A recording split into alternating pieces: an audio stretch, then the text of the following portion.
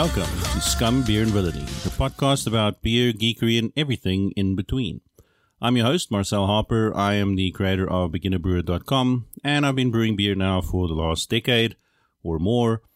And I am very, very happy to introduce, and I'm joined by my co-host and fellow beer nerd, Matt Beseling. Matt is a relatively respectable citizen, multiple felon perhaps, but certainly not dangerous. Hi, Matt. Hi, Marcel. By the way, did you get my reference there in the intro?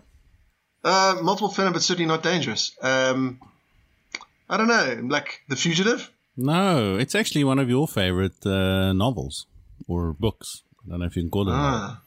It's not a novel. Is it a pamphlet? No, it's from Fear and Loathing in Las Vegas. Of course, Jesus. Oh, man, I need to hand in my Hunter S. Thompson card for that. I know, because you are on record as being a very big fan of that literature. If there was a fan club, I'd belong to it, but obviously the idea of Hunter S. Thompson having a fan club would be counterproductive to the idea of Hunter S. Thompson. So, Matt, last episode of the year, it's episode 16, and I'm psyched as well. And today, we are going to be treating the listeners to a whole host of things, not the least of which is probably our degradation into drunkenness. Yes. Yeah. Yes, I'm going to put the word treat in inverted commas. Well, you know. Because, I mean, you could replace it with a word like assault or grievous bodily harm, insult, revolt, disgust. No, for sure. We're certainly going to disgust our listeners today with our descent into abject, disgusting drunkenness. But I hope so. But I'm psyched, man. I mean, I've been looking forward to this. Let's face it, man. Like 2021 kicked our ass, man. It kicked our ass just like 2020 kicked our ass, I guess.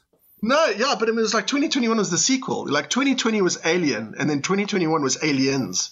Yeah. You know? Yeah. There was more guns. There was more. We thought we had it whipped in 21. We had the auto rifles, the auto cannons.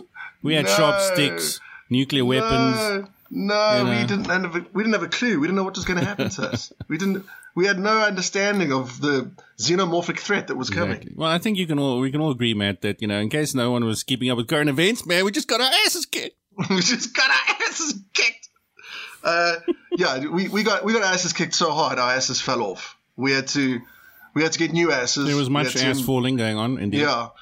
And because the economy's gone down the toilet, we couldn't even get original asses. We had to get those imported Indonesian asses, the ones that they won't insure anymore. And I see the degradation has begun early.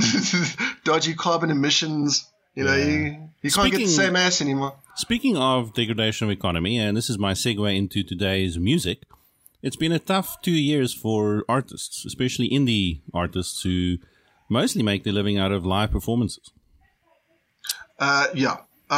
It must have been an absolute bloodbath out there. It's disgusting. Yeah, and I mean, as the dedicated listeners or listener of Scum, Beer and Villainy might know, we've always been kind of supportive of indie music in this country, and we normally almost always feature a band, and today's music is graciously donated to us by a band which we've featured in episode 3, back when we were young and naive, man. We were young, but certainly not naive. I'd like to believe that anyway, but in a prelapse Syrian state. That's very naive of you. You fool. Yeah. So the band which is bringing our music, our tunes today, is none other than Pollinator. Pollinator from Jozi. Probably one of my favorite indie bands right now operating in South Africa. And most of the music you'll be hearing today is from their album Mothball Deities, which you can catch on Bandcamp. You can go buy it there. They've got a sort of pay what you like method going on there, which I kind of like. And I did buy their previous records as well from Bandcamp. I'll leave a description in the show notes and links, and show them some love, please. Go and like them on Bandcamp, follow them, buy their album, because the indie artists really deserve it. And I hope you will agree that the music coming from this band is kind of phenomenal.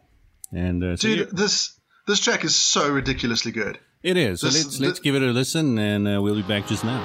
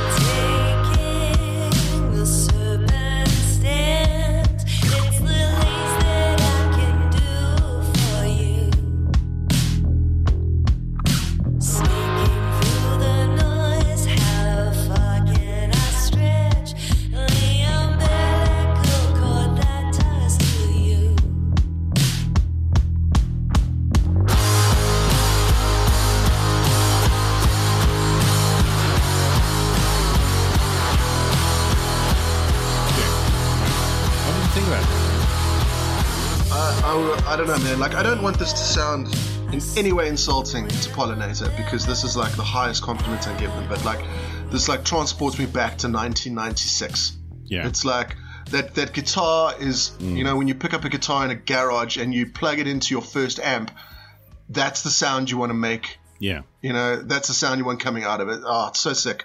It takes me back to listening to, you know, Bad Motorfinger from Soundgarden, and, you know, it's that sort of really early grunge. Dirty, disgusting, revolting guitar sound. Yeah. I love it. I love it. Lovely. So that's Pollinator, folks. And like I said, you know, give them some love. Wonderful band. I think they're super strong. Right. On to our show today, Matt. Today's show is going to be our year-end show. So rather logically, I think we're going to be discussing the best of 2021. Strap yourselves in, guys. We've got some lists coming your way. We've got lists. We're gonna list shit. We're gonna list all the things. Obviously, we got beer. We're going to be adding to our IPA leaderboard again this show. But we're going to go way beyond that, and we're going to be drinking some excellent, interesting, and strange beers for the End Year podcast. And I also decided, you know, sometimes when podcasts do End Year stuff, they also have like, what's the worst? But I think we can all agree the worst of 21 was 21. Yeah, it was the whole fucking year. Yeah, so let's keep it positive, literally folks. Everything about it, yeah. And so we're going to be good stuff. I'm not one for this sort of fanning about hippie, hoity-toity, you know, pinko liberal positivity or anything. But, you know, I think sometimes it's okay to just keep things positive. We've got one semi-negative one, which I think we'll lead off with, perhaps. But worst use of a prostitute in film this year. Shh, man, that's the other podcast, man. Oh, fuck it. I keep getting them confused. Exactly. You know, hookers and film. The podcast upcoming in 2022. Watch out for it, folks. Yeah. The number one most watched podcast at the CIA. Yes. And the, you know, Cuban Intelligence Service. It's rare that those two Venn diagrams overlap. Yeah. There's a circle in the middle there. Exactly. So, but before we get to the list, let's start with what must now be an institution. And it is...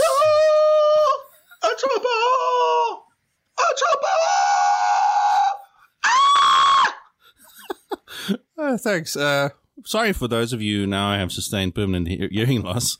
But them's the break. I don't know if you heard. There's like a very Dave Byrne influence on my singing. I was going to go. Yeah, I was almost going to go. Very Talking Heads. Yeah. Or Kate. I thought I heard a bit of Kate there. Kate. Yeah, Kate. Bush, isn't it? What's her name? Oh, not Kate from Randburg. You know. She doesn't scream as effectively, but yes. Or even Bjork. Kate Bush. I was channeling Bjork there for a while when you were singing. Thank you. Let's just say it was a resounding success. It was. I mean, obviously. I mean, it goes without saying that it was a resounding success. What is our intro beer for today, Matt? Probably the most incredibly interesting beer I've looked at. Yeah. This year, for sure. It starts with the bottle. Yeah, this bottle is beautiful. Okay, we'll come back to the opening of the bottle. Let's deal with that as its own subject. But we're going to be tasting the Soul Barrel, which we reviewed in our last podcast. Indeed. We went through a couple of their beers, and we are drinking the Ale of Origin. Yeah. So this is a vintage, spontaneously fermented ale, and it's a farmhouse style, so it means it's spontaneously fermented with wild yeast. And it's a 2017 vintage. So this puppy was created in 2017. So it's a couple of years old now. I'm so excited. I'm fucking jacked for this. Yeah. And stemware wise, Matt, what are you pouring this strange, dirty ale in? I because it's the end of the year, I've gone all out. I have glasses from the Carlsberg factory purchased in 2002. That I have never used. Wow, and that's special. That is, yeah. So that's what I'm pouring my beer in today. Cool. I'm pouring mine. I assume it will taste like Denmark. Like herring. Lutefisk. Yeah. So I'm pouring mine into a beautiful Trappist goblet, which comes from La Trappe Abbey. And it's a really beautiful glass. It's one of my favorites, and it makes all beer look instantaneously better as soon as you pour it in. Yeah, I've got a few other pieces of stemware here I'm going to go through as we go along, but I'll leave that for later. As people know, I'm a fetishist for stemware. I know, which is why it's so difficult drinking anything at your house. I know. Yeah, let's not go into that. The court case is still pending. Yeah.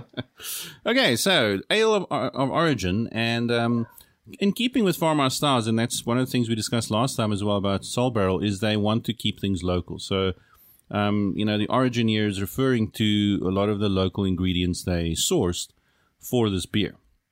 And there's quite a long story on the label itself. I can't really read it because...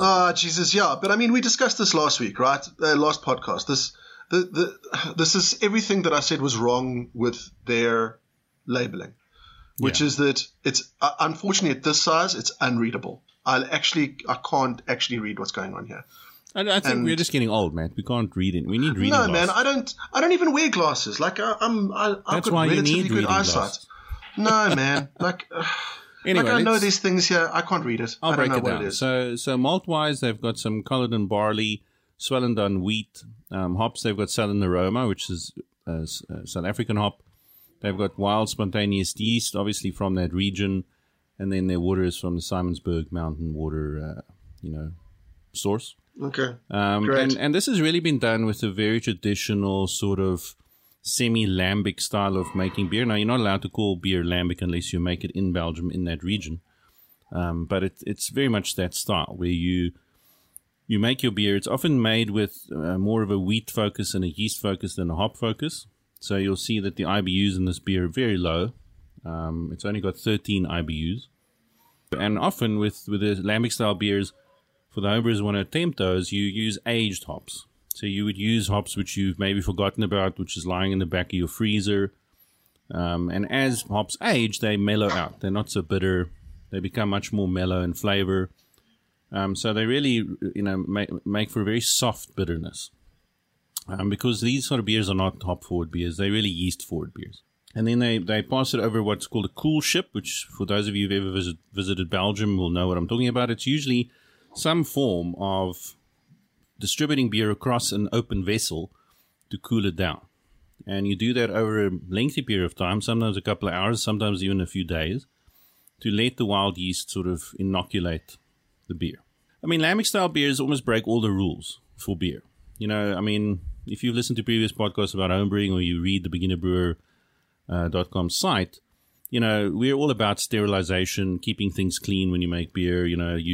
You wash and you clean mostly as a brewer. But in these sort of style beers, you really go off script.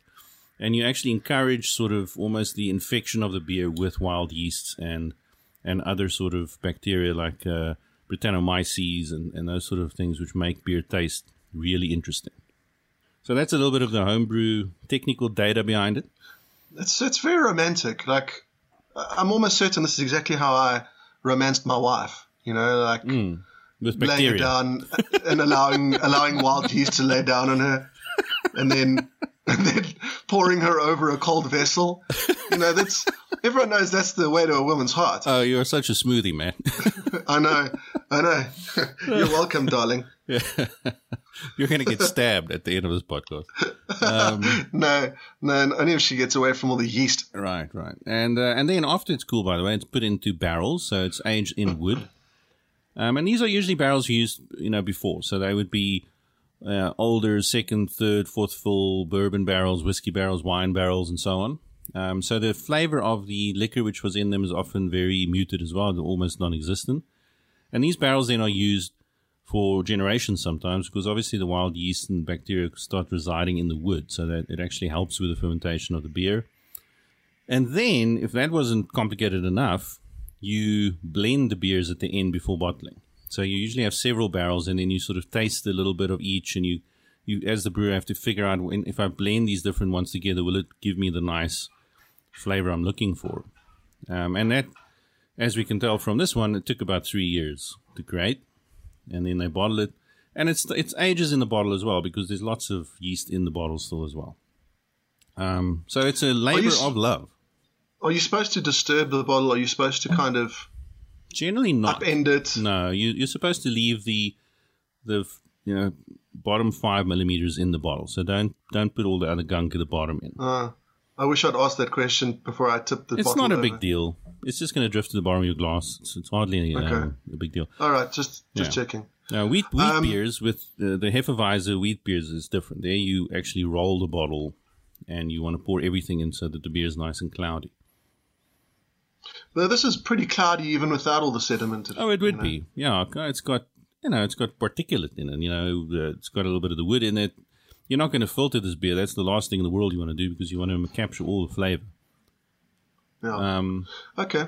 And this is really a style of beer which is very rare in South Africa. Salbarrel is one of the very few breweries who have the skill and the know-how to do this, and the courage, I guess, because it takes a long time. So your profit margin on these beers can be very low, given how long it takes to get to the customer. But they are, in my mind, some of the most exceptional beers you're ever going to have.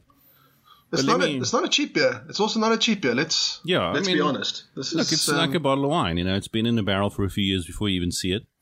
Yeah. This is not a six-pack kind of beer. This is a beer you buy for a special occasion, like, maybe having an end of your podcast. End of your podcast. Yeah, that sounds like a special occasion to me. For sure.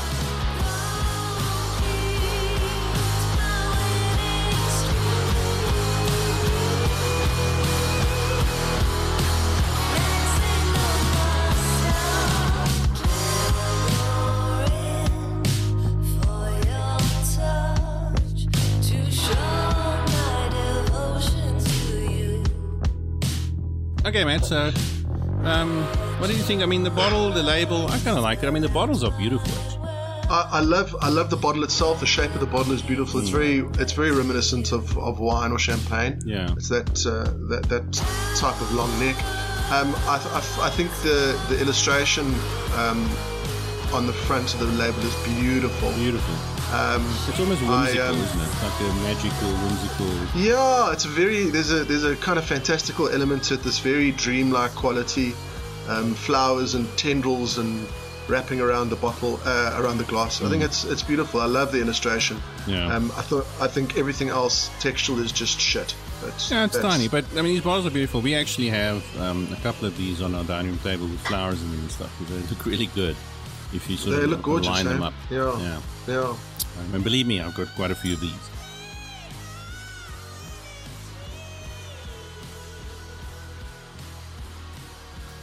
So, what do you think in the glass? Let's get there. Yeah. So, I mean, I'm seeing kind of like a golden, mostly golden, veering towards light amber. Sure. Yes, I would be able to see that if I could open the bottle. If I could reach the bottle open status. There we go. So the one thing we neglected to say is this bottle is sealed with wax. And I don't want to preface one of my items from our list here, but God damn it, man. Shit. God damn.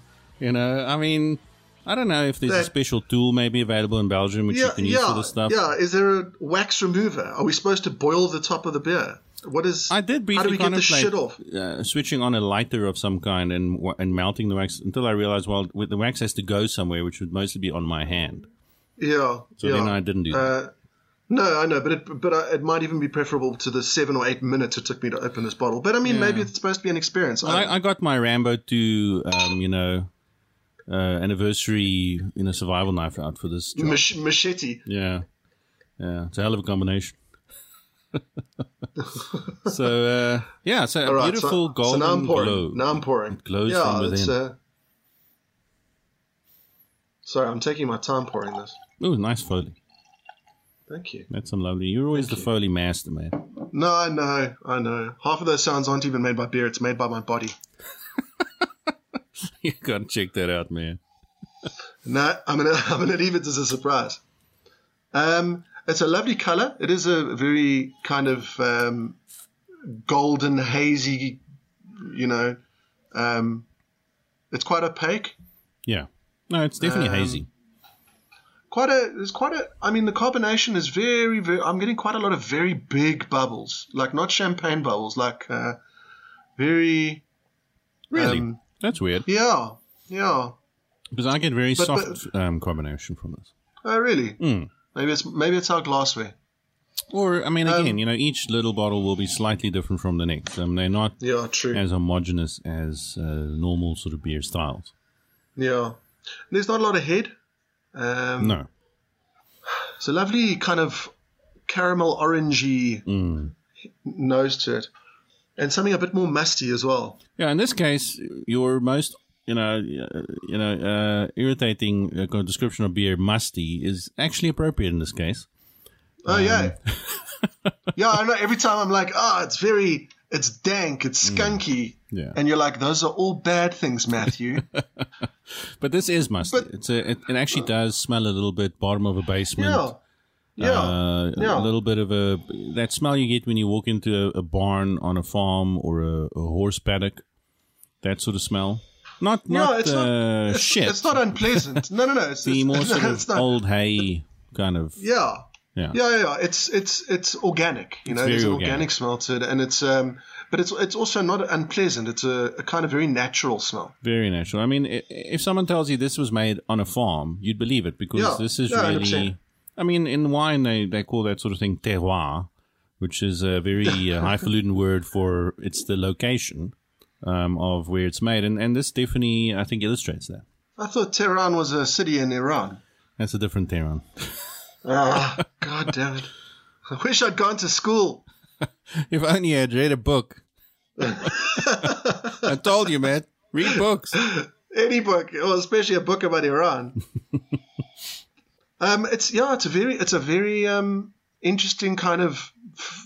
It's a nose that I'm not picking like very individual sense out of. Like I said, besides a bit of a fruity. Charred orange, is the best. Very I can much say. so, like a dried orange peel, maybe, or if you do a cocktail where you sometimes have to light up an orange peel. Yes, that's exactly the kind of. There's a little bit of that's kind of citrusy, but the dark notes, And then inside, I can kind of actually see these clouds of. I don't know if it's the sediment or the yeast, but it's like almost like like constellations of the sediment moving around, which is also looks very pretty. That's very poetic, man. I like that. Thank you. The constellation Yeasticus. Yeah, the Yeasticus Redabucus. Yeah. No, it's beautiful. And what you're seeing there is the yeast sediment, the yeast cake building up because it still ages and grows inside the bottle. These are live beers. So when we talk about a live beer, it's a beer which actually does change in the bottle. So you've got live yeast in the bottle. It hasn't been filtered or pasteurized out. And that changes the whole characteristic of the drink. Like wine. A lot of wine ages that way because it's got still some live yeast in the bottle. I mean, these beers are, to me, just marvelous. For lack of a better word. You know what? I can actually tell immediately why you are such a fan of this. Mm-hmm. There's a hint of that kind of sour beer, sour notes. There's a bit of sour. Lemony overtones. But it's a very dense beer, so that actually lifts the whole thing, which is quite delicious. Yeah, it's got lemon, it's got orange again, orange peel. Definitely a challenging beer. I mean, this is not an easy beer in the sense of, I would hand this to someone who's never had other beer than lager. That would be an error. I think. They'll be very surprised and probably upset by this beer. Although I must say, if you know someone who's a big fan of, let's say, really good champagne, or people who are into wine, especially the more barnyardy or sort of cured meat style of wines, like your Cabernet Sauvignons, your Cabernet Francs, those sort of red wines, or your naturally fermented Chardonnays and Sauvignon Blancs, then this will be familiar territory to them. Yeah, like that kind of high tannin wine where there's quite a powerful acidity to it. Yeah. This is very reminiscent of that. And I mean, sometimes if you close your eyes and you drink this beer and you forget that it's slightly carbonated, it does taste a little bit like a very soft, naturally fermented Chardonnay, for instance. Or a brut champagne, without the sweetness. Yeah, and some of those really older, vintage champagnes which have a bit of wildness to them. It's actually very interesting how the flavor changes between the kind of sip and the swallow. Absolutely. It's very not very sweet, but it is much sweeter as you're taking it in than it is when you swallow it. When you finish it, it's got a bit of a bite to it. Yeah, it bites you a little bit in the back of the tongue or the throat. And it is a bit sweeter because it's only got 13 IBUs, which is super low hopping. So your malts are always going to predominate in that kind of hopping schedule. And the wood flavor, I mean, that slight vanilla cigar box flavor, which wood seems to impart to all things which ages inside of it, is also there. Yeah, there's like also now that I think about it, on the smelling it as well, there's like almost like an oaky wood chip, scent to it as well. Yeah, and this has almost certainly been, obviously it has been aged in oak, which most wine barrels and liquor barrels are made from. And it's beautiful. And there's definitely the sort of horse blanket farmyard flavors throughout. Yeah, I'm going to use the word funky again, but it's cool but it is funky. It's very funky. It's a density and a complexity of flavor. It's as funky as Pollinator's music, man. So look, why don't we do that? I don't want to rush this beer.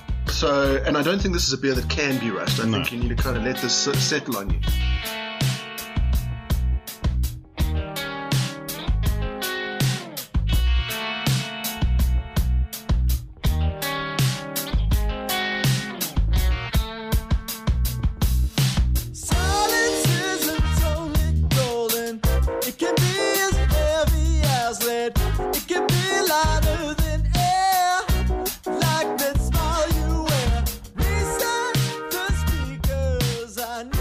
So why don't we talk about one or two of the items from our best of list while we're drinking this? Let's do that. Okay, let's kick off with the one we've alluded to. The one that you don't have an answer to, that one. No, I was going to think of the one which we just alluded to, which is the opening of this bottle. Yes, okay. So we've got a combination today, folks, of like beer-related best of 21 and movie-related and geek-related stuff, which you can come to expect from us. So let's kick it off. So my first one we're kicking off is the only semi-negative one. So let's get that out of the way. Yeah. And that is your pet beer-related peeve of 2021. Yeah. And I'll kick it off. It is wax-sealed bottles. Sorry. No.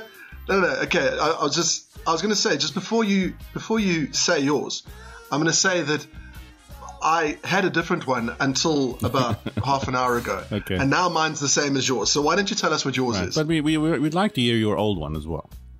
Yes, I'll tell you my old one after yours. Yeah, so this one I could have written down a year ago already. And that is sealing your beer bottles with wax. God damn it.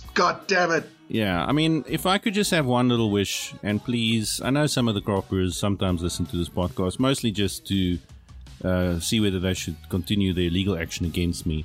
But please, ladies and gentlemen, stop sealing your bottles with wax. It is an incredibly difficult thing to use as an end user, virtually impossible to open without either stabbing yourself with a sharp instrument, or even when you get the damn thing open and you open the cap, there's a non-zero chance that little bits of wax is going to fall into your beer, because there's always little bits of it kind of granulates as you cut through it. It's just silly. I understand why you might want to do it, because it looks nice, it looks rustic, it looks special. It looks lovely. When I was running Hate City Brewing Company, I often thought about having sort of limited edition beers sealed in wax. And I got the idea because I once bought a bottle of Maker's Mark bourbon. And they do that nice red wax seal on their bottles. And I thought, yeah, that's cool. That's going to look nice. But that's before I actually tried to open one of those. And it's just a terrible experience. And it adds nothing. It's very annoying. It's very annoying and very possibly quite dangerous. It's annoying. I went with this bottle into the mountains of the Eastern Cape, and I came back a man. That's how dangerous this bottle is. Why have you got a hook for a hand now, man? It's like I opened this bottle. No, it's not great. And I mean, there are other ways to seal a bottle which denotes specialness. And I think one of the ways which you do see from some of the craft brewers in Belgium and the Netherlands. I mean, I'm actually looking at a bottle here on my shelf, yeah, so Hertog Jan, which is the brewery in Belgium, they're very famous for having beautiful ceramic bottles, but they seal their bottles with a little champagne cork and that sort of brass or metal jacket which goes over the cork to prevent it from popping out. Now, that is something which is very much available, in South Africa, because we do have a lot of people making, MCC champagne type wines. Do that. Put it in a champagne bottle and stick a cork in it. Or if it's a tiny bottle, stick a tiny cork in it. There's lots of ways you can make it pretty. What about a ribbon? A ribbon. What a picture of a duck. Stick it in paper. Just wrap it in paper. Yeah, do something interesting. Doesn't Foster, what's it, Fraser's Folly, they wrap it in paper? They do, yeah. And I mean, there's some wine producers like there's one Springfield from Robinson. They wrap their wines in beautiful sort of nice paper with design on it. It's going to cost pretty much. I mean, okay, wax is probably cheaper, but the benefit you gain from it versus the pain that the drinker has to go through ain't worth it. Yeah, fuck it. I'm out. No more wax. So that's my only negative one. From here on in, it's all positive. I can't promise. My pet peeve. No, it probably won't, because we still have to talk about your band of the year, which is always very negative. Yeah, true. My pet beer related peeve of the year is a little thing called supply chain. Oh, okay. And that's pissed me off unbelievably. The fact that I can't get Lagunitas on tap anymore is highly annoying to me. Yeah. And I think whoever's running the supply chain bullshit needs to pull their shit together. Indeed. Yeah, no, it's very annoying if you can't get beers. And I mean, Lagunitas is made now by, basically a macro brewer, because they've been bought out. So there's no reason why they shouldn't be easily available. Yeah, except for supply chain. Supply chain. Get your logistics straight, man. Yeah, man. Fucking what happened to just-in-time fucking inventory management? Good God. Yeah, no, it's a problem. I mean, I know craft beer sometimes has a problem with supply chain just because they don't produce as much beer. But yeah, I can understand a small craft or microbrewery having issues, but I cannot understand fucking Lagunitas having one. Indeed. And in fact, I mean, Soul Barrel is about as tiny a brewery as you get, and I now regularly find their beer in the local liquor store, and they seem to be getting it right. Yeah, well, exactly. So fucking, it's just a case of they just can't be bothered to get a keg out to fucking Bosgrain. You heard it here first. Get it to Bosgrain. Just pass by all the other breweries as long as Matt gets it. Why is it so difficult? Yeah, no, it's a problem. So yeah, but like you experienced today, wax sealed bottles are close second in terms of the beer related peeve of the year. Let's stop seeing those wax seals, y'all. Yeah. I mean, in fact, just put it in a can. Cans are so much nicer. Yeah, with a picture of a duck. Yeah, I don't know why the duck keeps on coming up. We're talking about class here. We're talking about making it special. Are you referring to the South African standard sparkling wine for Christmas, Cold Duck? Fifth Avenue Cold Duck. I'm relating to that special all-season animal called the duck. Right. No, because I think right now a lot of people's nostalgia buttons were pressed. Like if you grew up in South Africa during the 80s and 90s, if your parents wanted to celebrate New Year or Christmas, they would get out the bottle of Cold Duck. Yeah, get the Fifth Avenue Cold Duck out. Now it's a party. That was now so it's classy. A party. Now it's a party, guys. Now we're going to have the Cold Duck. Thanks, Dad. Glad this helped fucking pay for my education. Exactly. Yeah, I actually recently read that is not a South African wine. It comes from America or something. Well, huge surprise. Yeah, weird. Huge surprise. Oh, very strange. Okay, so that was our pet peeve. Let's do another, since we're still savoring Soul Barrel's wonderful wild ale. And let's move over to a more geeky item.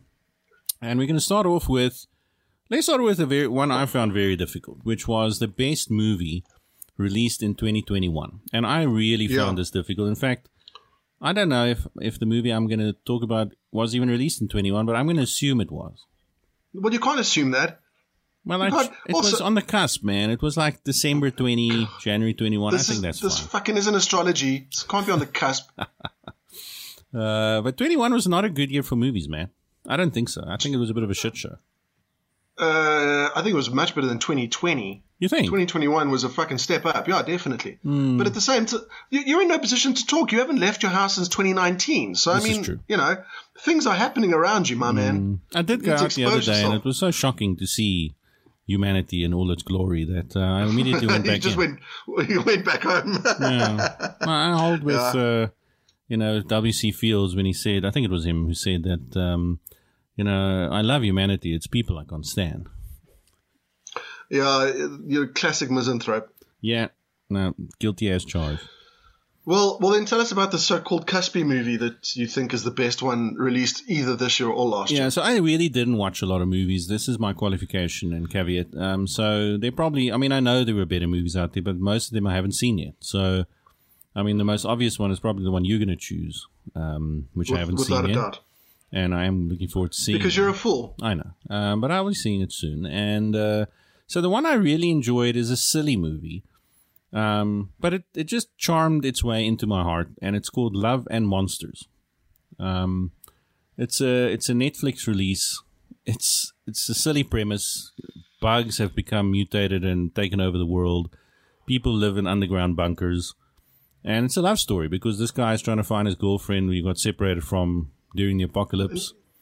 And he travels across America to try and find it. With his dog. Yeah. There's a dog in the movie. Of course there's a dog. It's a movie which shouldn't be as good as it is. It doesn't deserve to be as good as it is. And it is fantastic. There's not a moment in that movie I wasn't either frightened, delighted, laughing, or crying. It was a great ride.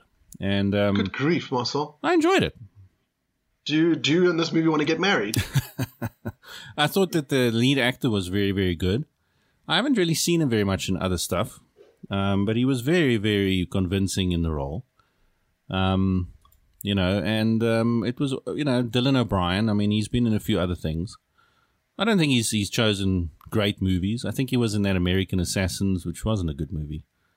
But this one was really, really nice. And it's a light-hearted movie. And I guess because of the nature of these last 2 years, I found myself gravitating more towards light-hearted comedy kind of things just to keep my sanity.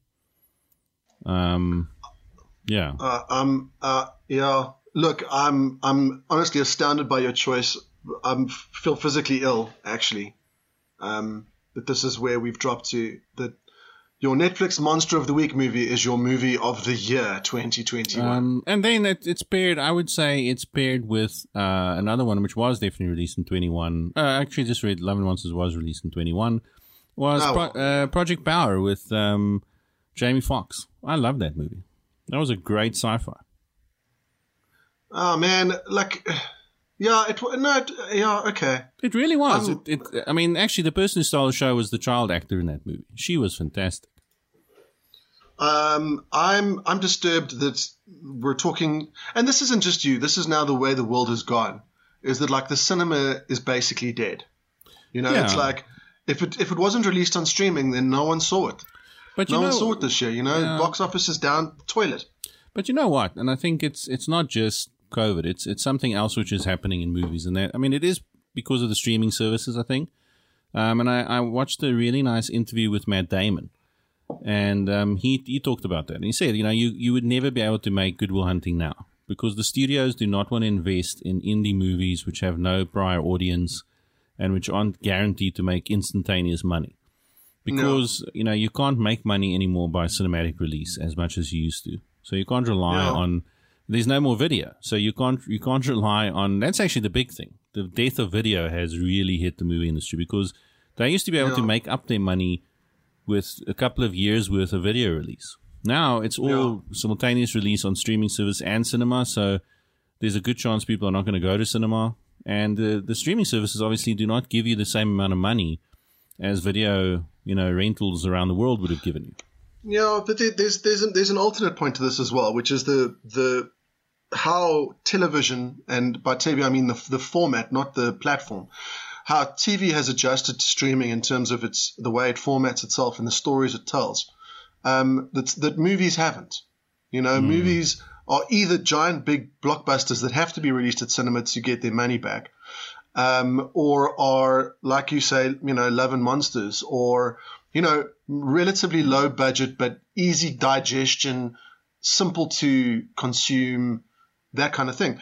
TV has thrived in the streaming situation. We're in a situation where we've got probably the best TV of our lives happening across. I mean, if you can watch them all, because it's on like 7 different streaming services. But the actual quality of television has just gone through the roof.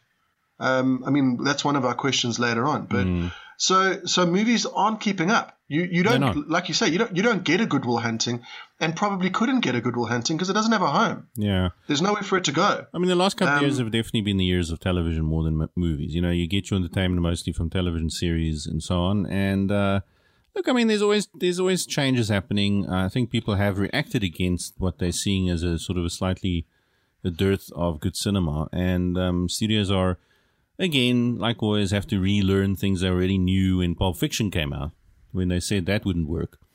And so, but I think I just see more of a timidity among studio executives now in terms of what they're willing to release. It's almost like if this thing doesn't have a, multi-series graphic novel, a television series behind it, or a massive, internet following, then just not going to release it. They just want a safe bet. And that's also why we see all these remakes of stuff we've already seen. Exactly. But I mean, Marvel's broken it for everyone. Marvel absolutely ruined it. Yeah, fuck Marvel. If a movie doesn't cost $120 million to make and make $800 million, then it's a failure. There's no such thing anymore of the movie that's made for $40 million and makes $50 million. Yeah, I've really lost my patience with Marvel movies. I don't watch them anymore. I'm actually boycotting them. I don't give a shit what they make next. I'm not seeing it. Yeah, they're good for what they are, but they're also not the be-all and end-all. They're not what cinema was necessarily made for. But at the moment, that's all that people are looking to. Yeah, they're just too formulaic for me. I just, I don't care enough for the property itself to want to watch it for that. And the plot lines and movie tropes involved are things I've seen back in the 80s when I was 12 years old, and I don't want to revisit it.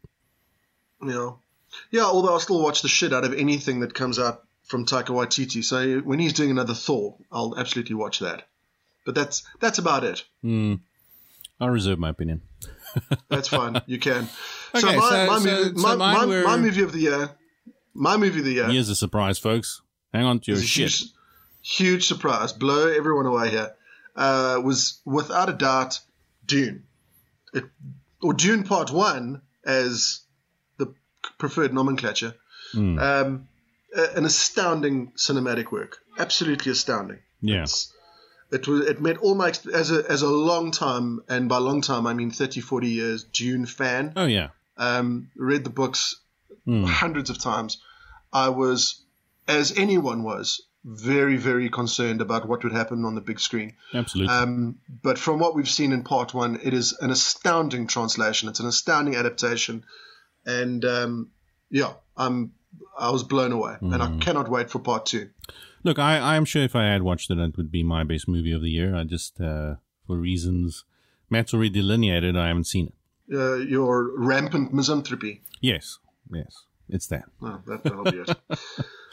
Okay, yeah, good one. Should we do one more? Let's do one more, and then we're on to a new beer, I think. Yes. So let's go to another beer-related one, and I don't know if these are equal. I mean, people can tell me after they've listened to it. I can't count, so I suspect not. No. But let's go for a big one, for us anyway, Matt, because we are so opinionated about this topic. And that is, what is the best beer label of 2021 which you've seen on a beer you've consumed, or maybe just seen in the liquor store? It doesn't matter if you haven't necessarily consumed it. We're just looking at the label itself, the design element. Yeah. I'll jump right in here, and I'm going to go with a brewery that I only found towards the end of the year, the last kind of month or so. But I love all of their labels. I've only tasted one of their beers, but I've looked at all their labels. I suspect we've got overlap here. Oh, really? But do go on. Well, it's Kennel Breweries. It's I absolutely adore their labeling. It's not overlap, but I agree with you 100%. I've got a bit of a gallery of beer containers here in my studio for design purposes, and they've got a few of their beer designs here. I love the names. I love the names. It's all references to like Nirvana songs. It's just, it's so nerdy. It's so nerdy. Well, that's more recent. I mean, they also like the sort of punny thing. So they've got they had a hazy wheat ale called Hazy. Yes. And then there's like a nice picture of a hay bale on the label, and stuff like that. So it's very, very cute. Besides the punning, I think the labels are beautifully designed. I like any specific label. The Love Buzz one is super cool. Okay. Super cool. It's probably my favorite of the ones I've got in the fridge at the moment. I think actually that's a beer we're going to be consuming today in the show. So, well, say no more. We'll come back to that. Yeah. So my best one is probably the other brewery known in South Africa for absolutely gorgeous labels, and the brewery is Richmond Hill Brewing Company from Port Elizabeth, run by Neil Cook, who's the head brewer, master brewer there. And the best label I saw this year came from them, and it was for a chamomile saison called November's Child. And it's such a beautiful, beautiful label. It's it's a piece of art. You know, it's a sort of a fox called sleeping with a rabbit. And it sort of evokes memories of Alice in Wonderland, you know, sort of stuff. But each of their labels are very different, but they all have one thing in common, and that is that they are excellent. They are beautiful, beautiful works of art. Yeah. Yeah, they're simple, you know, they're not, they've got, you know, quite nice designs, but they're not over designed. They're not, they've got a pumpkin parlor, which I think is a seasonal. Yeah. And it's got this, just a field of pumpkins through the back, and then really well designed text over the top of it, you know, just a bit more. It's really, really great design. Yeah. I mean, what I like about Richmond Hill is they kind of forsake brand kind of consistently for supporting, I think, local art. They support local artists to do these labels and feature their work almost as a piece of art, you know, on a can or a bottle. Mostly cans. They actually also pioneered canning as a predominant seal and predominant packaging solution. Yeah, I see they've got a gin that's dipped in wax. No. Well, Richmond Hill, there goes God damn it. The neighborhood. But maybe, you know, sealing big liquor bottles with wax might make more sense because they are larger and much easier to open. And also, you open them once and then you keep on enjoying them for months, right? Yeah, exactly. Or, you know, depending on your alcoholic consumption. Yeah. Yeah. So, yeah, Richmond Hill, November Child. I agree with that completely. I absolutely agree with that. But, yeah, I also agree with yours. Kendall also makes really beautiful labels. And they set the standard. You know, if you're a brewer, a craft brewer in this country, and you're not at least trying something with your labels on par with that, I fear for you. Yeah. Try harder. Yeah, try harder. Do better. Okay, so are we almost done with this ale, Matt? I know it's in a way not necessarily the best intro beer because it does require savoring, but hey, we've never let those sort of things stand in our way. No, and I've taken my time over it, and I'm finishing it now. Yeah. And it was nice. It was a good beer. By the way, I mean, if you are going to have this beer, good idea not to reuse the glass for anything else because that sourness and the Brettanomyces and that sort of flavors will definitely change whatever you put in there. And even if I don't even like rinsing it and reusing it. I just don't use that glass again for something else until I've washed it. Yeah. Okay, should we move on to our next beer of the day? Let's do that. And I think we should perhaps add something to our IPA leaderboard. What do you think, man? Yes, I'm into that. For our next beer is something we're going to add to our IPA leaderboard. So for those of you just tuning in, that's a persistent IPA leaderboard we maintain on the beginnerbrewer.com website, so you can go check it out. And we're trying to basically drink all IPAs, which shouldn't take us too long. In the world. I mean, in the world ever. I think we'll be done by next Tuesday. At the rate we're going. Yeah. So we've, so far, let's just recap the top 5. Okay. Just for everyone's sake. At number 1, still holding strong, is the White IPA by Lagunitas Brewery called A Little Something Something. Still undefeated. Second is Jack Black's Skeleton Coast IPA. Third is Ruination by Stone Breweries, which is their Imperial IPA. And then there is no fifth spot because there's a tied fourth spot between Lagunitas IPA by Lagunitas and Cape Cone IPA by Soul Barrel Brewing Company. Hot shot, upstart contender. Right. Now we've got a beer from a little town. It sounds like some other intro. I don't know. Little town in Texas. No. Little town called Jack and Diane. So this is Anvil Breweries from Dahlstrom, up there in Mpumalanga, I think. And they're sort of a stalwart of South African craft brewing. They've been around for a long, long time. They were one of the very first sort of small, picturesque town breweries, brew pubs, who really got it right. And recently their master brewer and founder has retired, and he was really Theo was a fantastic guy in beer. If you've ever met him, you know what I'm talking about. He was also incredibly meticulous in his brewing. One of the very first brewers who started using White Labs liquid yeast in his brewing, which really you could tell the difference. And so this is the first time I've sort of really returned there after his retirement to Anvil, and we're having the Mjolnir. I'm probably mispronouncing that. Mjolnir. That one. Oh, come on. Your Scandinavian ancestors are fucking so upset with you right now. I probably have some. It's very sad. Jesus Christ. Mjolnir, yeah. Tak. Okay, IPA. So it's West Coast style IPA, although I would argue that it's not. We'll see now why I say that. Again, with the IPA leaderboard, we're mostly interested in taste, but if there are ties, we go down to design. But of course, being us, we can't help but comment on design. And I think the best you can say for these is it's a simple, down-to-earth design. It's the sort of design you're going to put on a label if you're mostly a brew pub and you're not really that interested in distributing your beer very widely. And in fact, I don't know if you can get Anvil outside of Dahlstrom. Or the sort of surrounding areas, maybe. I certainly haven't seen them locally here in Johannesburg. I haven't seen them in Joburg. Yeah. I have had it once before, but not from an outlet, But nonetheless, I'm really interested in having it. We don't often get small town beers coming our way.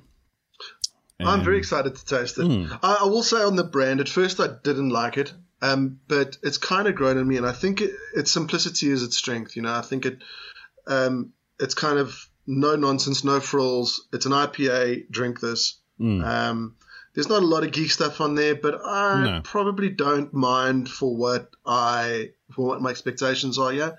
So yeah. Yeah. I think also beers like this are difficult to judge sometimes, because they come with a prepackaged experience. Like if you have this, you're always thinking back at the time you were sitting at Anvil Breweries in Dahlstrom. Yeah, probably exactly. A misty, cloudy day, drinking something, while having a really good meal. So it's difficult to separate that out from opening a bottle here in Johannesburg, which actually today is a very Dahlstrom kind of weather day for us. If this isn't Dahlstrom, I don't know what is. So Matt, what do you think when you pour it in? What do you see here in your... I'm pouring mine into another special piece of stemware. It's not technically stemware, I guess, because it has no stem. But it's a shaker-style pint glass from the Rev James Brewery in England. Okay. Very cool glass. That sounds very nice. That sounds very nice. I have my Christmas 2020 IPA glass. Nice. Bought by my wife. She is a lovely lady. Just for the purposes. She feeds my habit like a drug pusher. Right away. This is pretty crystal clear. It's a lovely pour. Crystal clear. Beautiful. Also gold. Nice. Dark gold to light amber. Yes. I would say. There's a nice dense head on it. Very nice. Nice head retention. A little bit of lacing. Yeah. Well carbonated. It's a lovely color, actually. It's actually a beautiful color. There's almost a little bit of a malty kind of undertone to it as well. Yeah, so definitely a little bit darker. Some crystal malts, no doubt. Caramel malts, maybe a bit of Munich malt in here, or something like that to get that color in. again, getting a bit of maltiness, a little bit of grapefruit, a bit of bitterness. Yeah, I'm definitely getting some grapefruit. I'm getting some papaya, sort of more tropical fruit like that, maybe passion fruit. So it speaks to probably the use of some of these southern hops, Southern African hops, because they are known for those flavors. Yeah, there's a dryness to it. There's a promise of bitterness. It's enticing. Yeah. So let's take a sip and see what we can find. It certainly lingers. I mean, it's much more malt forward than you might imagine from an IPA generally. That's why I don't quite see this as a West Coast style. It's more of an English IPA style for me. A classic English IPA. I agree with you completely. I agree with you. I mean, your West Coast IPAs for me are just a little bit brighter, a little bit more hop forward, not as malt complex. But I mean, that aside, I mean, it's still obviously an IPA. This is not a faux PA. This is a lovely, lovely, lovely beer. It's nice. It is very bitter. There's a lot of kind of front and back bitter. There's a maltiness, a caramelness. It's not as grapefruity as I thought it was going to be. It's not as... Yeah, it's mostly in the aroma, the grapefruit. Yeah. There's not a lot of punch. I hesitate to say it's not as complex as I thought it would be. I'm not... there isn't a lot of requirement for balance. There's not a lot of flavors playing around in there. It's competent. It's very good. Oh, yes. I mean, it's competently made. There's no obvious flaws. It's well constructed. There's a certain amount of balance here between the malt and the hops. I think in general, it's, for me, if I had to dock it a few points, it's maybe a little bit too malty for me. I was going to say exactly the same thing. And I think it's just a little is a bit malty. One note for me. Yes, 100% agree. I would just like something bright in there, and the malt drags it down. I would just want some clarity in there, some fruitiness, and there's not very much in there. Yeah. I mean, the aroma is almost the taste I would like to have had in this beer. Yeah. Yeah, it does come off as quite heavy. It sits around for quite a while because there's nothing, cleaning any of that malty flavor out. Yeah. Yeah, I think so it sits very, it lingers. Very bitter. It's actually one of the very first impressions you get, is it kind of lingers. Yeah. This is definitely more on the, I mean, it's not a double IPA, but it kind of hangs around like a double IPA. It's nice. I must say, I do very much like the head. There's like a lovely nitrogen type head, beautiful white, and the color is still very beautiful and remarkable. But it's a bit of a sandwich, Yeah, and it is a little bit difficult for me to put this anywhere.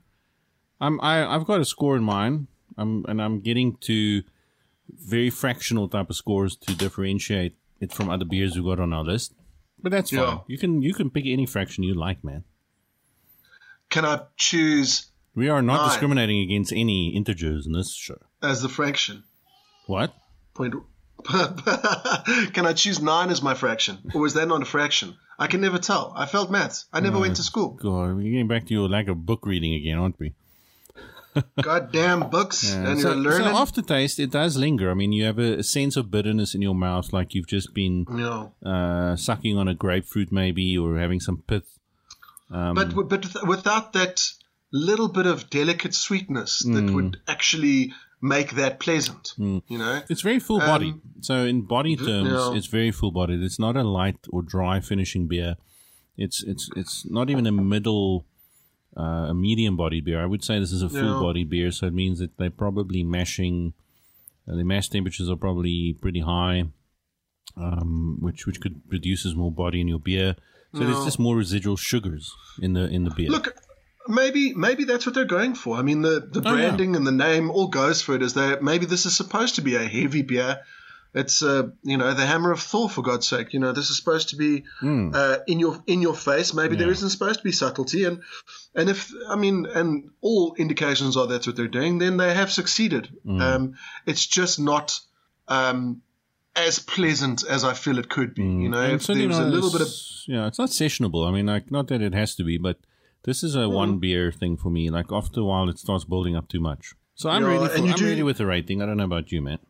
Yeah, I am. My palate's really fatigued. I've actually stopped being able to taste a lot of the hops in this. I've got a rating. I'm gonna give it a 6.75. What? We're going to those kind of fractions? So I said, damn it. 6.75, I think, is a good rating for me.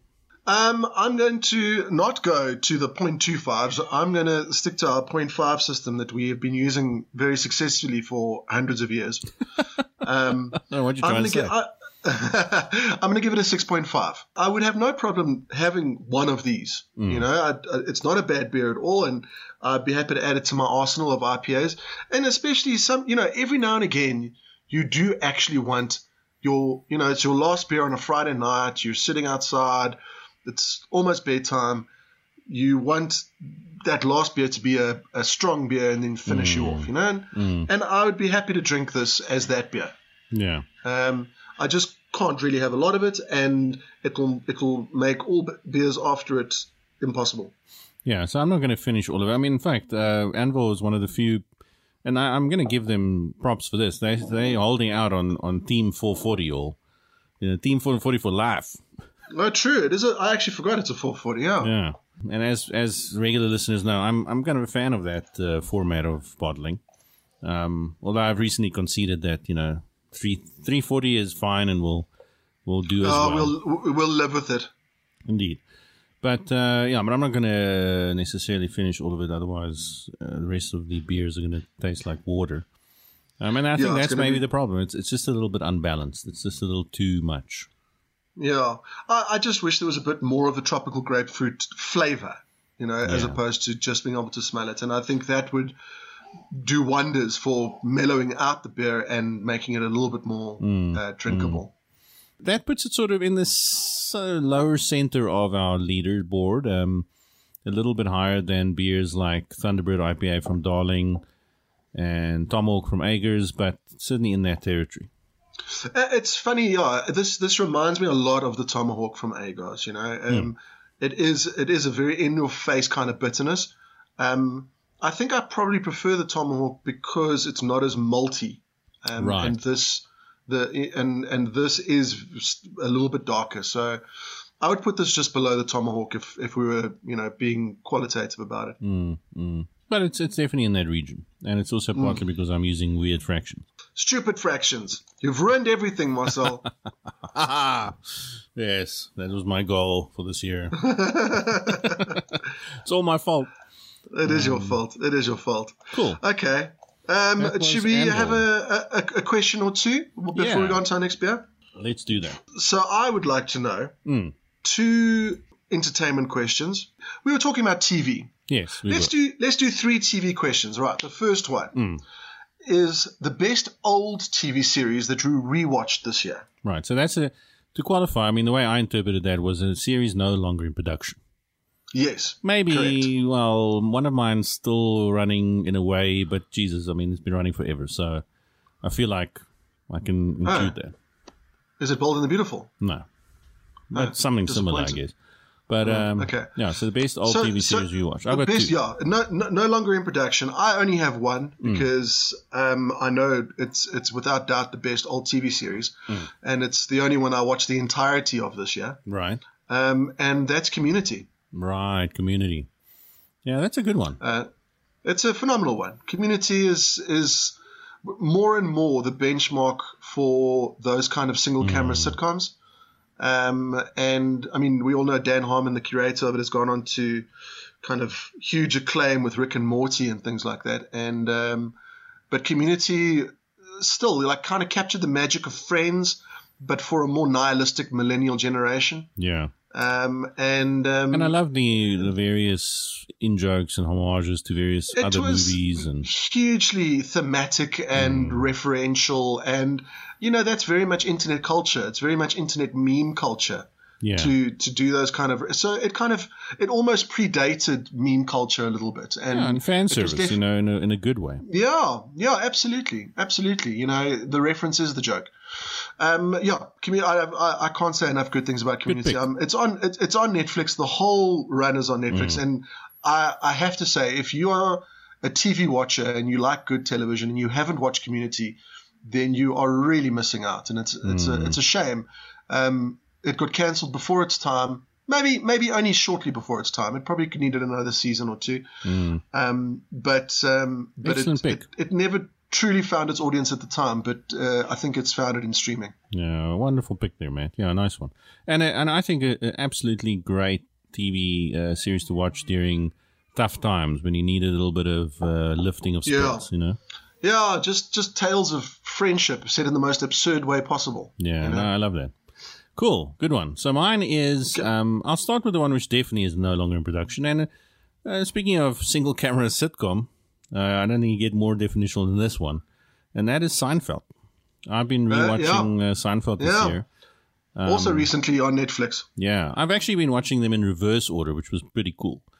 That's weird. Yeah, but it somehow works, actually. That's weird. I don't think... Is that allowed? Do they allow you to do that? I don't know, but I started with season 9. I'm now at season 5. Or 4, actually. Season 4. It's kind of cool. I never thought it would work, but somehow it does. Holy shit. You're a weird guy, Also, Seinfeld's not really a show about anything, right? So there's not a big plot line going through anything. No, sure. There's no overarching themes. I mean, if anything, the only overarching theme is George's relationships and his marriage to his wife. That's about the only true theme. But I mean, none of those really matter. Seinfeld is the ultimate series or show where there are no stakes. There's you have no investment in whether or not anything really happens. I mean, the nice thing about story. Yeah. No, I mean, the nice thing about rewatching these old shows is you start seeing new things. And I mean, I've watched Seinfeld a few times now, and the one thing which struck me this time around was how much the actors are clearly enjoying themselves on screen. Yeah, they're obviously having a complete tour. I mean, some of it plays very much to the time it was created in and kind of falls flat a little bit and plays a little bit weird to the modern eye and ear. But mostly, I think it still holds up. I think it holds up great. I think it really, really does. Yeah. But it's that timelessness that's informed by the fact that it's not really about anything. It's just about relationships and how people talk to each other. And that's where the humor comes from. It doesn't really deal with any greater stakes than, which baseball team George works for. That's as big as the popular culture gets. Yeah. And what, bizarre little thing will annoy Jerry enough to break up with his latest girlfriend, Exactly. Which is a tale as old as time. Yeah, but so good. So well executed. Yeah. Cool. Okay, you had another one? Well, I mean, it tied with that would be Law & Order. I've been rewatching Law & Order, starting from season 1, actually. And my favorite so far is season 7, which was released in 1996 to 97. Good God. And I was still a fetus. I was a child. But it was interesting because Law & Order season 7 is pretty amazing because that's really where Law & Order enters the realm of modern television, where they start becoming very cinematic. There's lots of crossovers with Homicide: Life on the Street at the time. There's multi-episodes, episodes, if you like. What do you call those? I don't know. Sequel episodes. Multi-episode episodes. Yeah, and, to be continued, and that sort of thing. Yeah. I mean, Jerry Orbach is in his prime as Lenny.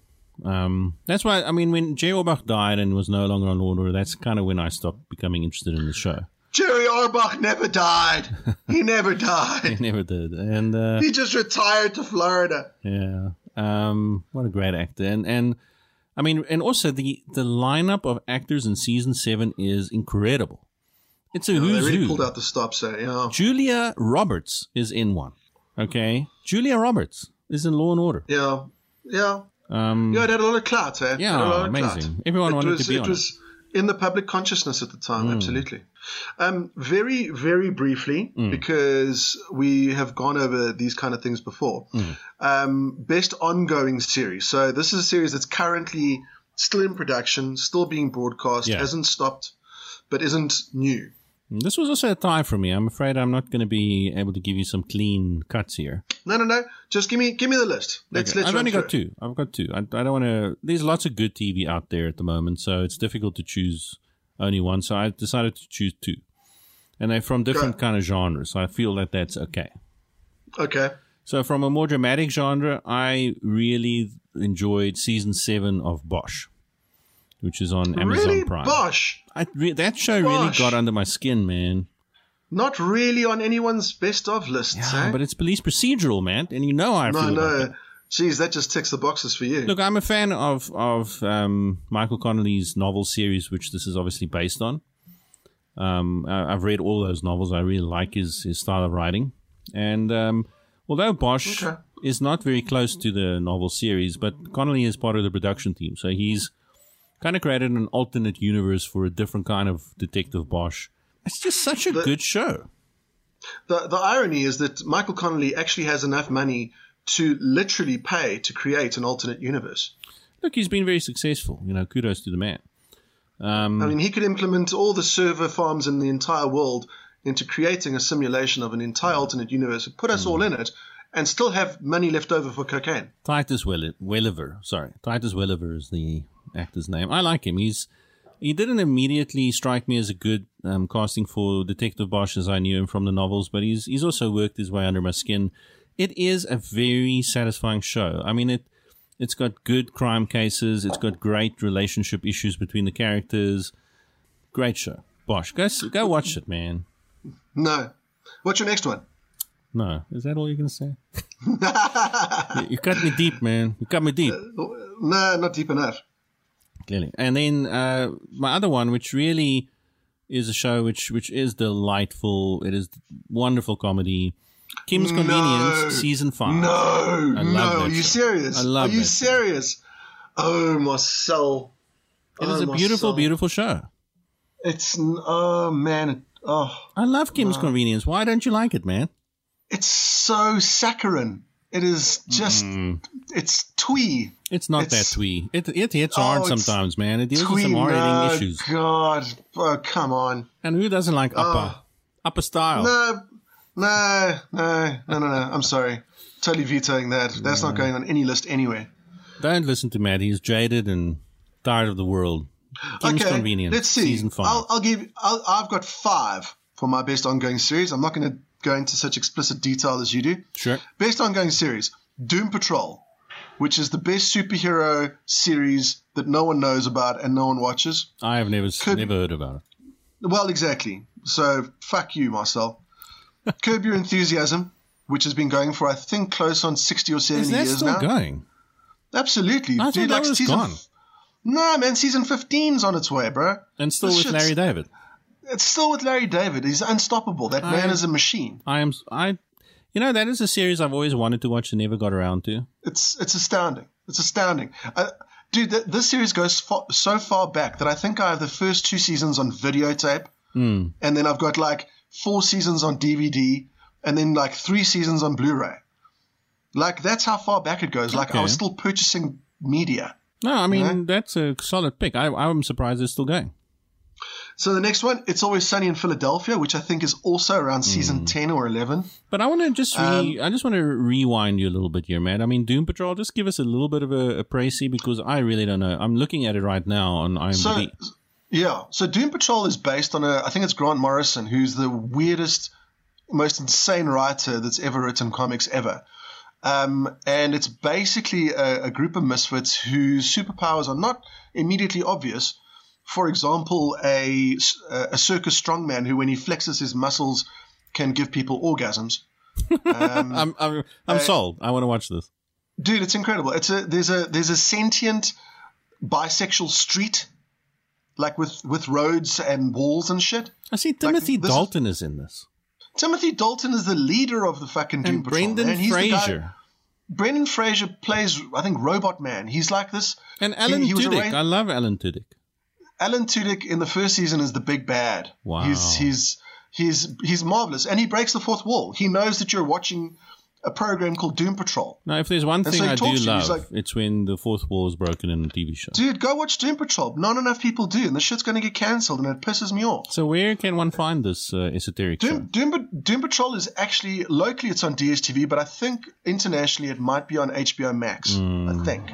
That's fast becoming one of those TV channels I have to subscribe to because everything good is on it. HBO Max is like fucking kicking it now. Like, it looks fantastic. I mean, Jackie Goldstein is one of my crushes of long ago. I'm astounded that you have not watched it. I don't know about it. It's the most bizarre, bullshit, crazy thing.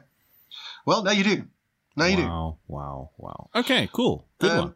Okay, so then there's The Expanse, which I think its final season is going out very, very soon, which is the best sci-fi on television. But then my actual pick for best ongoing series, which is now season 3 has just gone out, is Succession, which is a proper black comedy like you will not see anywhere else. It is just, it's loathsome characters that are impossible to identify with, that you cannot look away. It's like a car crash in slow motion. It's beautiful, brilliant, amazingly filmed, amazingly acted. Brian Cox. Are you kidding me? I love Brian Cox. Are you kidding me? Brian Cox. He just chews the screen up. He just destroys every scene that he's in. It's a marvel to watch. Yeah, I mean, would you say it's a bit like Shameless or in that sense, like it's a unlikable character comedy? Yeah, except Shameless is unlikable characters that you actually end up liking because it's tongue-in-cheek and they try hard. Succession is a group of people who have never wanted for anything, who have got zero idea of their own privilege, who ruin the lives of people around them as collateral damage for their own greed. This sounds a little too close to the real world to me, man. It probably is, but the point is we never get to see these things because it's happening in boardrooms and in family Musk's dining halls and shit. Yeah. William Randolph Hearst Castle. This is where shit like that goes down. Right. But so you don't get to see it, and the sheer absurdity of the situations that these people with infinite money put themselves in is a pleasure to watch, and it's a pleasure to watch them fail time and time again. And it's brilliant and beautiful and incredible. And I'm in love with Succession. It's on my watch list mostly because of Cox. I just love anything he's in. Yeah. He really he's found his home here. He has never had a better role. Nice one. Okay, good one. Okay. Let's do our last question for our next beer, and let's do it quickly. Another TV one. Best TV series released this year. Another difficult category a little bit for me. Because it seems like there were more TV series released last year than this year, I think. Maybe. There were some good ones this year. I'll go first. I've got one really, really good one, which I watched it accidentally, literally accidentally. Oh, really? I clicked on the wrong thing, and I started watching, it was like a background thing while I was working, and then it drew me in, and I just had to stop working and watch this thing, and I watched the whole season basically in one binge session. Okay, why don't you tell us what it is? It is a Netflix original, I think, called The Defeated, and it is an incredible TV series. I haven't even heard of that. It's both in English and German, so it's a joint American-German production. It's got Taylor Kitsch as the main protagonist, who I haven't seen in a lot, but he's really impressive in this. Really impressive. Is this Taylor Kitsch? Michael C. Hall? Are you kidding me? No, Taylor Kitsch. Holy shit. Friday Night Lights. Yes, he's Friday Night Lights. John Carter of Mars. Yeah. Oh, he's actually the chap who's American Assassin, not the other guy I thought was. Okay, well, either way, Taylor Kitsch is my dreamboat. And he's I'm fantasticously handsome man. I have a signed contract from my wife that I can have sex with Taylor Kitsch at any point in time. For sure. Anytime, anywhere I want to. Obviously with consent from Taylor Kitsch. Yeah, Michael C. Hall's in it. Yeah, you're right. I mean, he's a bit of a loathsome character in the story, and does it well. Nina Hoss, who's a very famous German actress who's fantastic in it. Logan Marshall, who is Taylor Kitsch's brother, is also very good in it. And there's like zero write-up about this on Wikipedia. Like they're like, this is a criminal offense television show. This is a show where people act in, and that's all it says. It's like, it's such a shame, really, that this hasn't been more. I mean, maybe because it's slightly more for the German market, but and some of it is in subtitle, but not all of it. But it is magnificent, and it's really set in 1945 Berlin after the close of the Second World War.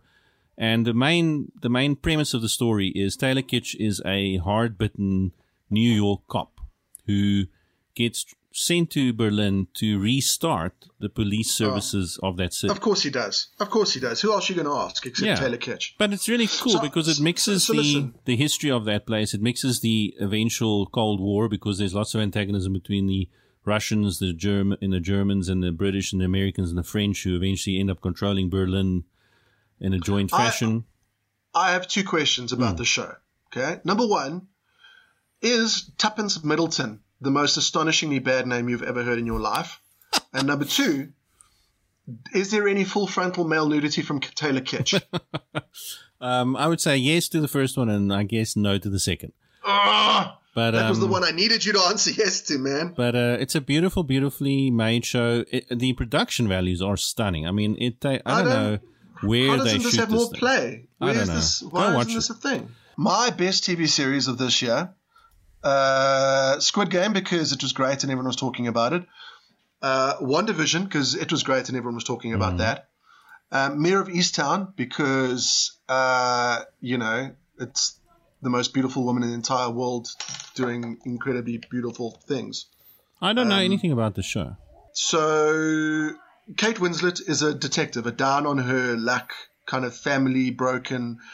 Her past is behind her, her prime is behind her, and it's a murder mystery. And it's acted and filmed the shit out of it. It's just incredibly wonderful. I think it got I don't know how many Emmys it got nominated for, but it was like 1 billion. Okay. I think it was literally nominated for 1 billion Emmys. A billion Emmys, yeah. My actual best TV series released this year was animated. It was the most violent thing I've ever seen in my entire life, and I've seen a lot of violent shit. It was Invincible. Right. It's on Netflix. It's, like I say, it's an animated show. It was done by Robert Kirkman, who I think did The Walking Dead. He did. And yeah, it's very, very good. It's like, what happens if your dad is the greatest superhero? Oh, I saw the trailer for that. Yeah. And you are just learning what that means, and what it means to be a superhero. Great voice cast: J.K. Simmons, Sandra Oh, Andrew Reynolds. Just brilliant casting, incredible animation, and like I say, just unbelievably violent. Wow. Just ludicrously violent. And I guess you can get away with that in sort of animated. Oh yeah, absolutely. But yeah, go just check out the voice cast. You know, Michael Dorn from Star Trek. Yeah, Michael Ezra Dorn. Miller from the DC movies. Jimon Hounsou, Mahershala Ali, Mae Whitman. It's like a who's who of character actors in Hollywood. You know, it's Invincible was fantastic. It's not super deep. It's not like, don't go in expecting massive themes of isolation and loneliness, but it certainly does the job, and it's the whole package, really. Cool. I'm definitely going to watch that. It's on my to watch list.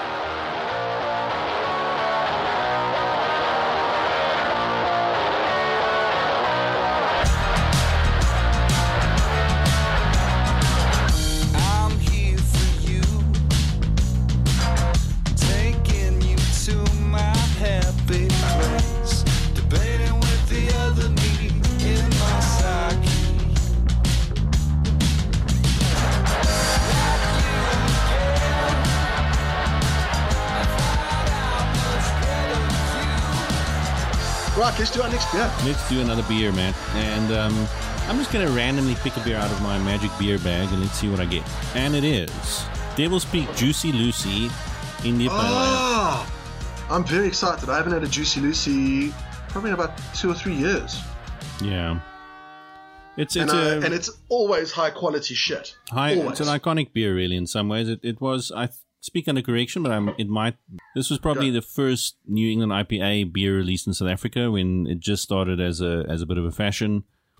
It's gone through design changes. I see actually they've got slight design changes on the can. Yeah, but if I remember correctly, it's very close. It's very close. The general that pink and gold. If I remember correctly, the first the color scheme's always been the same. Yeah. I think they've changed the main font of Juicy Lucy, which I really like. It's a nice font there. Yeah, it is quite cool. It is quite cool. It kind of suits the brand. I like that. Yeah, and the artwork is a little bit reminiscent of when they did a few collaborations, and maybe that's where it comes from. A number of years ago, they collaborated a few times with Mikkeller from Denmark. Yes, I remember. And Mikkeller has a similar sort of art style to their beer. Yeah, I think the thing also is the Devil's Peak, their branding is always relatively on point. You know, they have struggled every now and again with not having cohesive branding across the product lines. But it's always been pretty damn good. Yeah, no, for sure. And this one is cool. It's actually got a very swinging 60s kind of feel to it. Doesn't it? Like this is a bit of a party beer. Yeah, and the info on the beer also, I mean, not as much as one would like, but it's got a little, I mean, interestingly, it's got oats and wheat as adjunct, malts. Oats in a IPA is interesting, but more common in a New England style. And it's got lactose added. So I actually recently listened to a podcast of brewers in the States, and that's actually something they mentioned is a trick which comes almost out of home brewing is to add a bit of lactose to IPAs to kind of punch up the hop flavor. That seems to have a net effect of punching up hop flavor, although it does affect the sessionability of the beer. But that's an interesting addition. Okay. Yeah, okay. Okay. Well, I mean, look, still on point as far as brand is concerned. I still like it. I don't really have any qualms. I like the wraparound label. I like the fact that it's not a blocked off graphic in the middle of the can. That's a full use of the can's, properties. Yeah, I like that. It shows a confidence. It's not like we've got to smash everything in one corner. Looking at one side of the can, it's droplets of beer or whatever the golden nectar is. Yeah. And what's Afro Funk, Marcel? Is this I'm not some sure. Society I need to join? I don't know. I did again the standard amount of research for the show, which is fuck all. I'm going to say maybe it's a collab between. I think Afrofunk is a brewery or a collaborative endeavor. Okay. Afrofunk seems to be a sub brand from Devil's Peak. Okay, so it's one of their special brands. Or something. Yeah. Okay, well that's interesting. I mean they have played around with that. They had, and I think they still do Alpha. Yes, so that's exactly what it is. So the Juicy brand. Lucy, the Juicy Lucy forms part of this sub Afrofunk, which has Van Hout and a Saison. It's all these kind of brewed, maybe small batch brews. Yeah, more reminiscent of what they used to be in the old days. Using stouts and dark malts and stuff like that. So that's what it is. It's kind of a boutique. Look, I've got opinions about Juicy Lucy, so I don't want to preface it too much. I'd rather have you lead off here. Okay. Well, I actually have had, like I said, Juicy Lucy the last time about 2 or 3 years ago. I've always loved Juicy Lucy. I've always really, really enjoyed it. It's definitely a favorite amongst beer judges as well. It always does well in competitions when they enter it. Foley. Nice Foley there, Matt. You're welcome. Yeah, so in the glass, I'll start us off. I'm having this, by the way, in my lovely Rustal sort of snifter glass goblet. And great head retention, nice big foamy head coming out. And something you would expect maybe with some wheat added in a beer does help with your foam production. And as one would expect from a New England IPA, very cloudy. Very cloudy, that kind of milky cloud with a very light yellow kind of like haze. A light golden color. But again, as we said before in other shows, it's not a turbid haziness. It's a it's a very uniform. It's weird, but it's a clear hazy. Yes, exactly. There's a clarity to it. Immediately, the grapefruit, the Juicy Lucy grapefruit, I can smell it immediately. Yeah, it's very grapefruit forward, very grapefruit rind. A little bit of lemon. I get some lemon here as well. A little bit of lemon, a little bit of sourness as well. But promises great things. I have to say, it's a bright, aroma. It isn't closed off. It doesn't seem cloying in any way. There's zero flaw here. All. I mean, nothing flawed in this aroma at all. No. It's got there's like a crunch to it, you know, like a crispness. It's, okay. Drink. Okay. Fuck, that's such a good beer. I want to cry. Yeah, it's really delightful. Isn't it? I mean, such a good beer. You know, again, I think we've spoken about this before, but in beer judging, when you do beer competitions, one of the things the judges talk about is this a delightful beer? Is this a beer which just delights you and makes you want to immediately have another one? And the answer to both those questions is a resounding yes. Fucking yes. Yes, yes, yes. You know, there's that program on Netflix where that chick comes into your house and then removes everything that doesn't bring you joy. Right. So right now, at this point in time, she could come into my house and she would remove everything except this beer.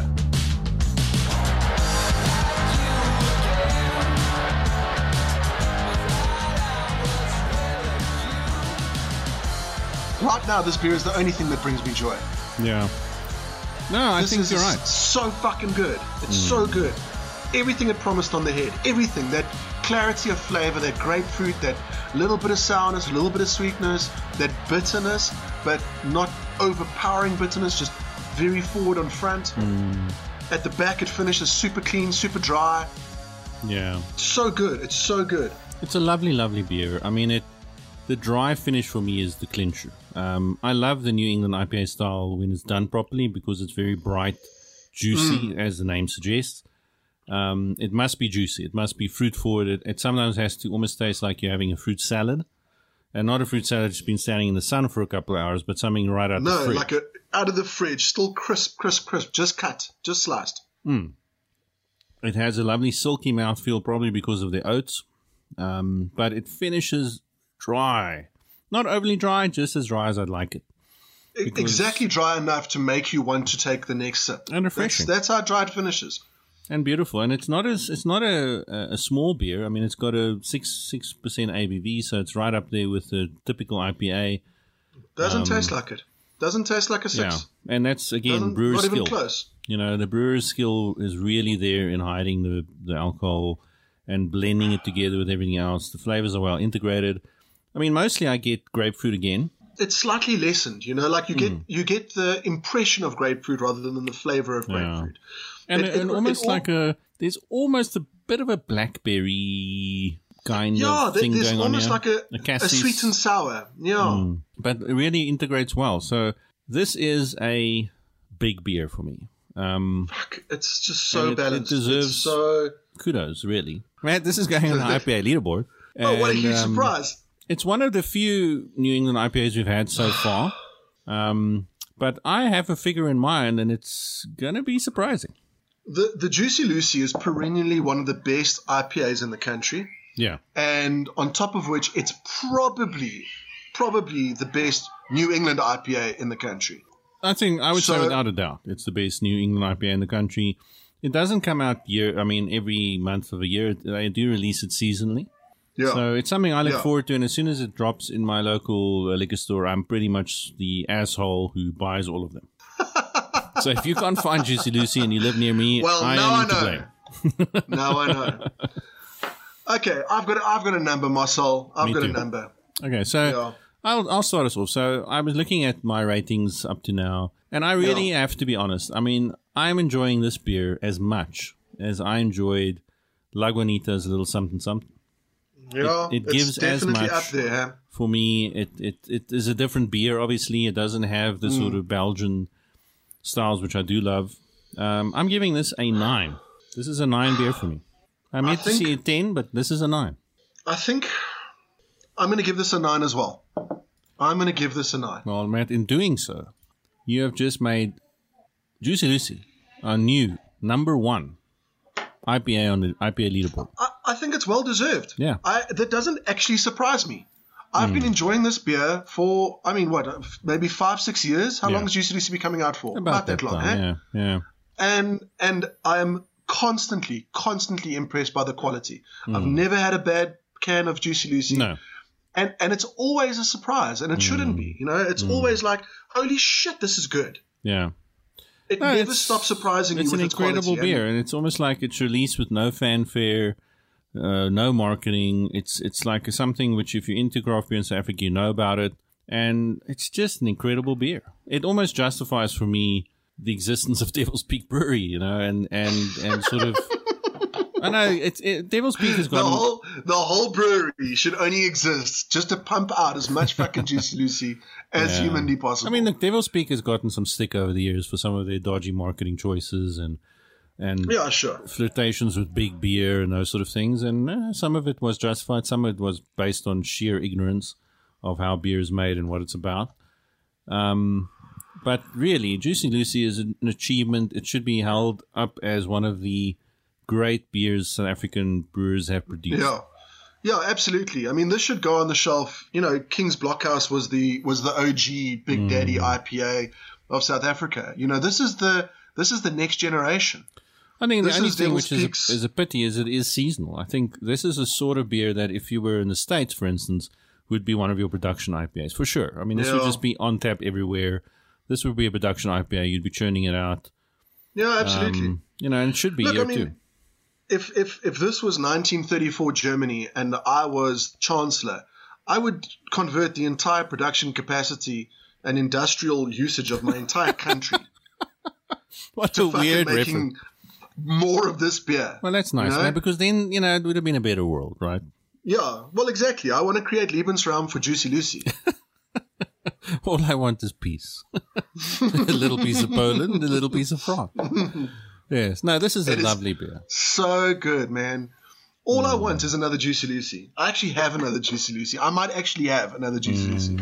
No, it is that kind of beer. And it partly is because of that dry finish that immediately upon finishing one, you want another and another and another. Can I ask you a question? So the only question I have about this Juicy Lucy is that it seems to have a smoothness that previous Juicy Lucy's didn't. Is that the lactose? It could be a little bit of the lactose. It does add a bit to the mouthfeel, but it's also the oats and the wheat. I don't think past renditions had either wheat or oats. I think they had one or the other. They didn't often have both. I just remember it being maybe a sharper kind of flavor, whereas this is very smooth. You know, I'm not sure which one I actually prefer. But lactose does have that effect, and that's what I was speaking of earlier. Is lactose tends to soften and smooth out some of your hop flavors. That seems to be the consensus now amongst some of the brewers using it in IPAs. But it also adds to the brightness of the flavor. But what's clever here, what they did really well is, if you add lactose to a beer, you're immediately making it sweeter and you're affecting the body of the beer to be more full-bodied, because that's what body means. It's the residual sugar in your beer. But what they did in a very clever way, and homebrewers take note, is they made sure this is a very light-bodied beer in the way they brewed it. So their mash temperatures must be very low, around about 64, 65 degrees centigrade, to make it a dry beer. So it's really dry, and the lactose doesn't, in that way, make it overly heavy. It just adds a little bit of a note. It's a note. It's just a note of kind of softness that's just unexpected. You know, that's kind of what I'm saying. This is a great beer. And it's beautiful, and beautiful as beer. It turns out, it's now our number one IPA on our leaderboard. And I think it's well deserved. And absolutely. And I'm glad that it's a South African beer that it's at the top there. Yeah, I mean, I was worried that we weren't going to get anything locally which is going to kick Lagunitas a little bit, but I'm happy to say this one is. Well, yes, for Devil's Peak. You guys do know how to come out at the fucking clutch, eh? Yeah, you're right. Is it that time already? Well, that's the end of part 1, folks. Tune in for the next episode where we're going to continue in part 2 of the super special Christmas end-of-year edition. See you then.